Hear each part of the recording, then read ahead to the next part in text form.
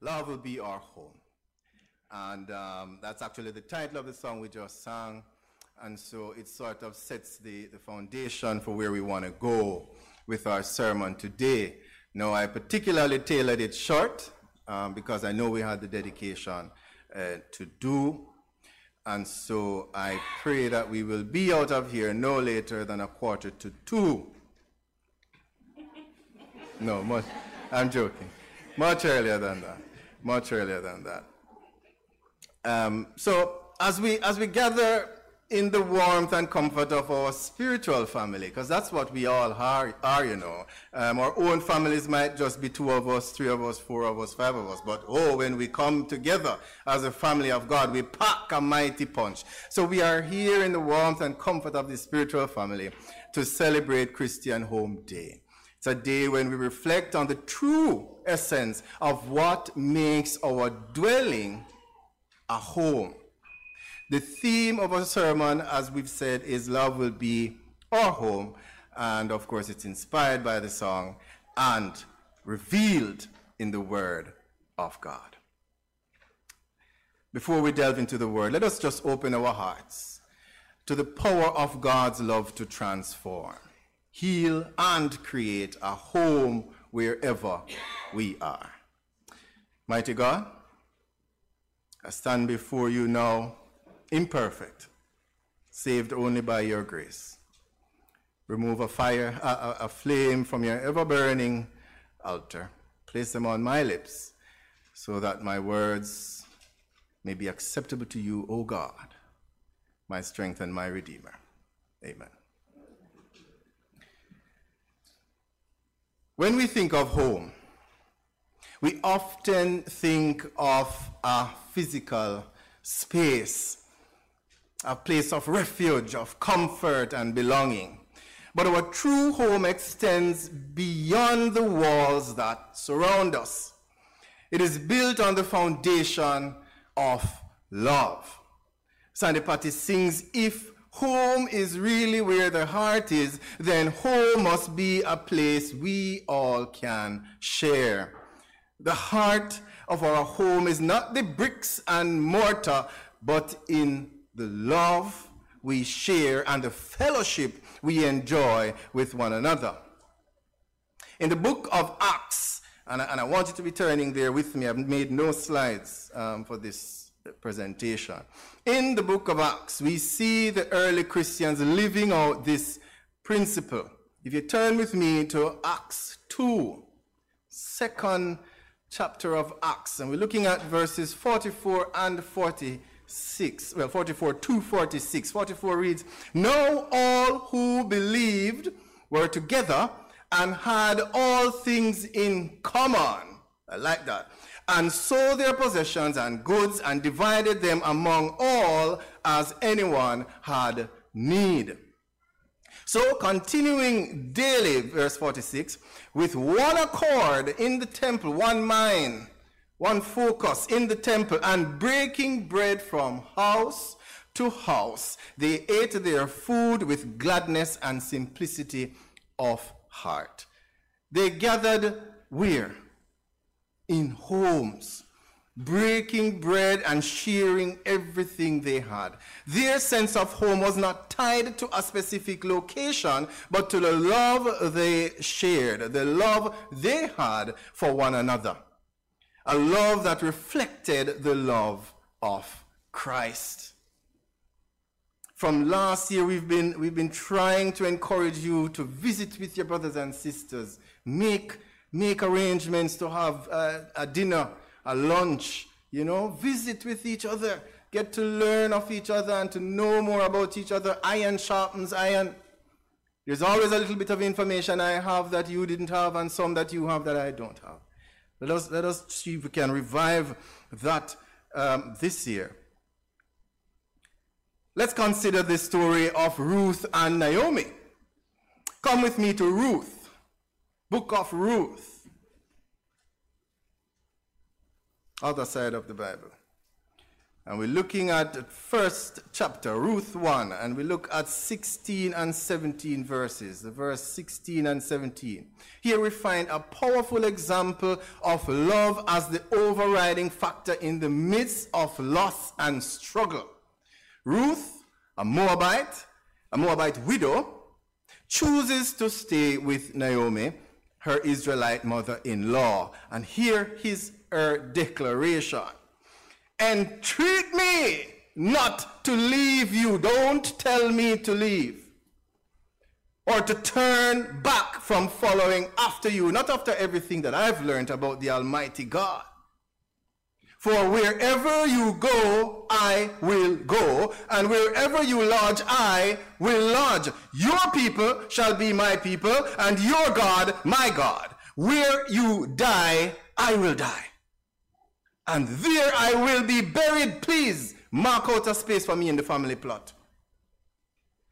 The Lord do so to me, and more also, in if anything but death parts you and me. Ruth found love among God's people, and here we see Ruth's love created a home for Naomi in her time of despair, embodying the truth that love can make any place a home.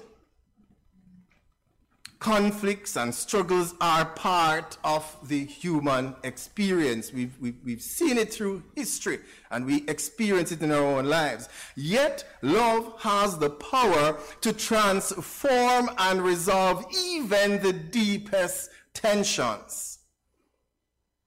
I don't care what family struggle you're going through. Who is estranged from who? What sister does not speak to which sister? Which father has not seen their children in a while, and vice versa? It doesn't matter.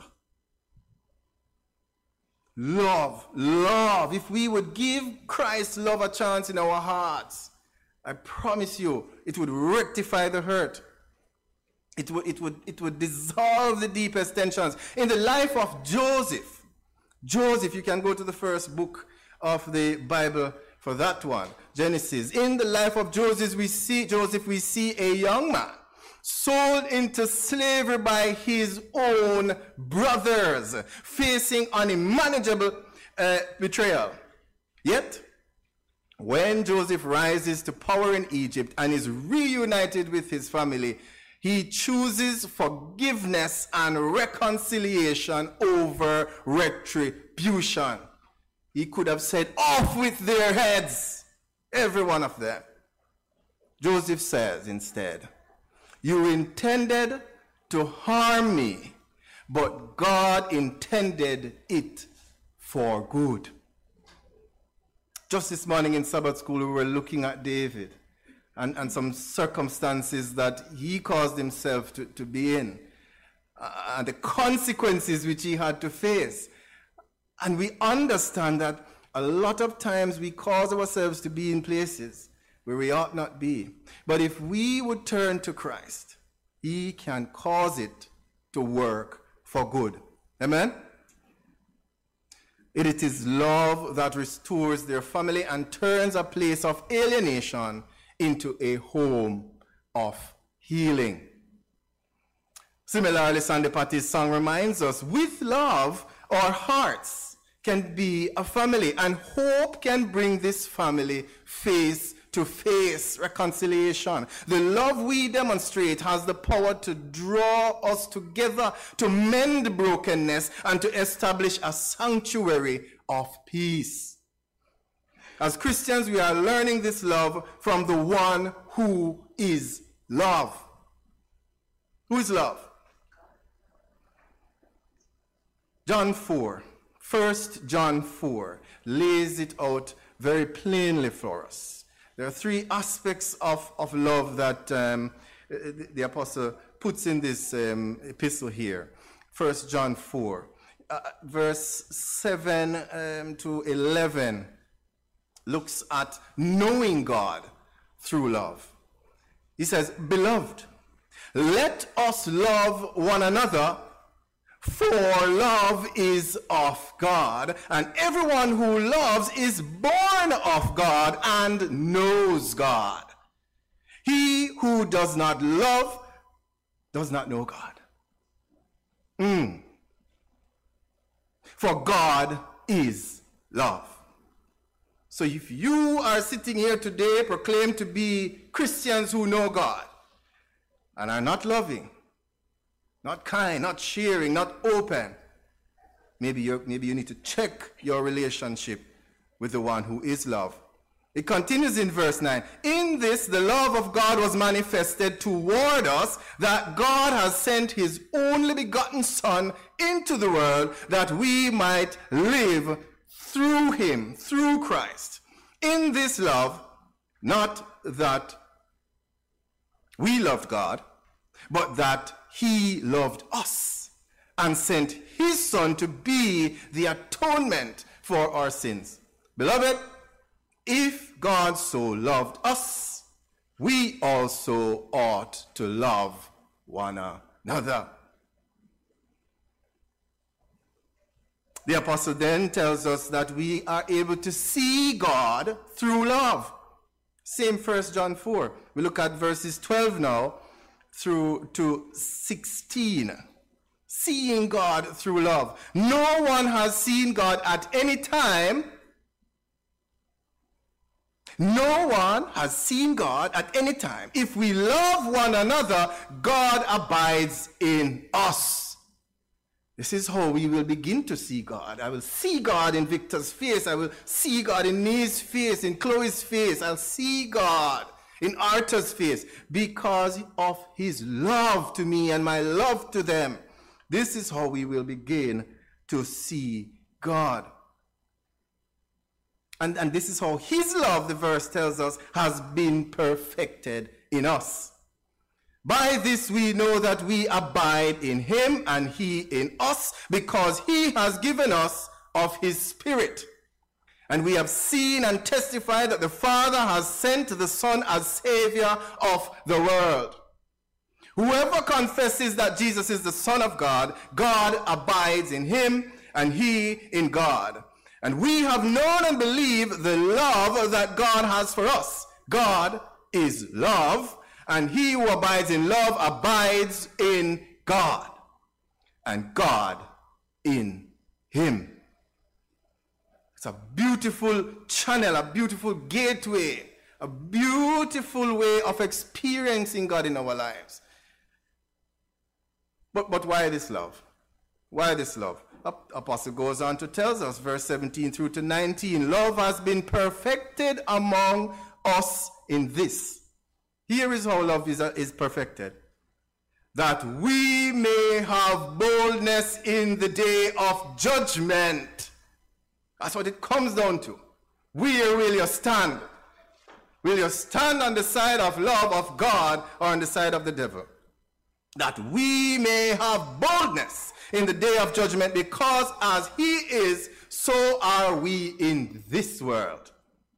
There is no fear in love, but perfect love casts out fear, because fear involves torment. But he who fears has not been made perfect in love. We love him because he first loved us. Paul spoke of a sure conviction regarding the unwavering nature of God's love in his letter to the church in Rome at the time. If you go to Romans chapter 8, this chapter is probably my all-time favorite chapter in the book, in the Bible. Romans chapter 8, verses 38 and 39 reads, "For I am convinced," One version says, "For I am persuaded that neither death nor life, neither angels nor demons, neither the present nor the future, nor any powers, neither height nor depth, nor anything else in all creation will be able to separate us from the love of God that is in Christ Jesus our Lord." These verses assures us that the permanence and power of God's love is eternal. This love is not swayed by our circumstances or our failures or the chaos of this world around us. It is the divine love that creates the ultimate home for our hearts, one that cannot be shaken or taken away. I think it was Luther Vandross who sang these lyrics. A room is still a room. Oh, if there is nothing there but gloom. But a room is not a house, and a house is not a home. But I'll leave that for couples retreat. These young people don't know about Luther Vandross. The point I'm making, or the point I want to pull from this song, is that a chair is still a chair, even if there's no one sitting there. But a chair is not a house, and a house is not a home without the all-encompassing love of Almighty God. We are reminded that God's love is what transforms our lives from mere existence into a royal inheritance as children of the Most High.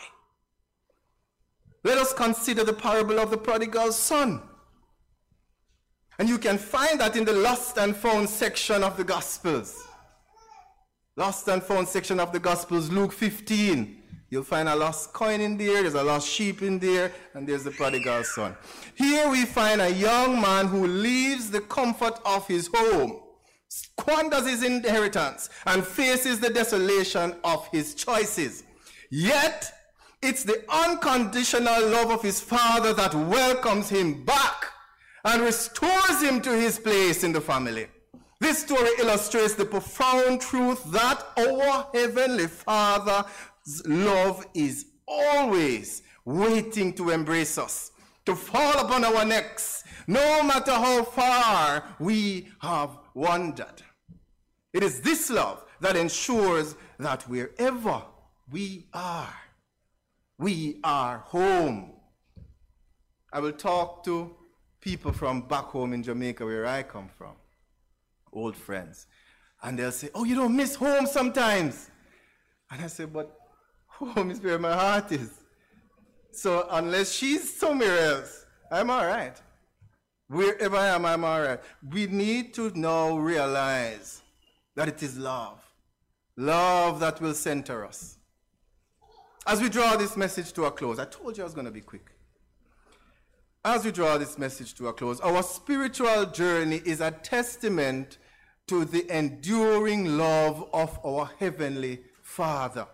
A love that creates a home in our hearts and extends to those around us.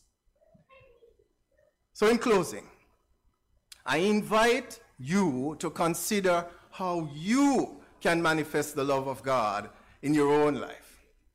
How can you make your home, your church, your community a place where love dwells? How can you be an agent of reconciliation as Joseph was, or a steadfast companion as Ruth was to Naomi? By choosing to love, you choose to build a home not just for yourself, but for those who are seeking refuge and a sense of belonging. Let us remember the words of the Apostle Paul in Colossians 3:15-17, who my bass voice brother read so well earlier. Let the peace of Christ rule in your hearts, since as members of one body you were called to peace, and be thankful.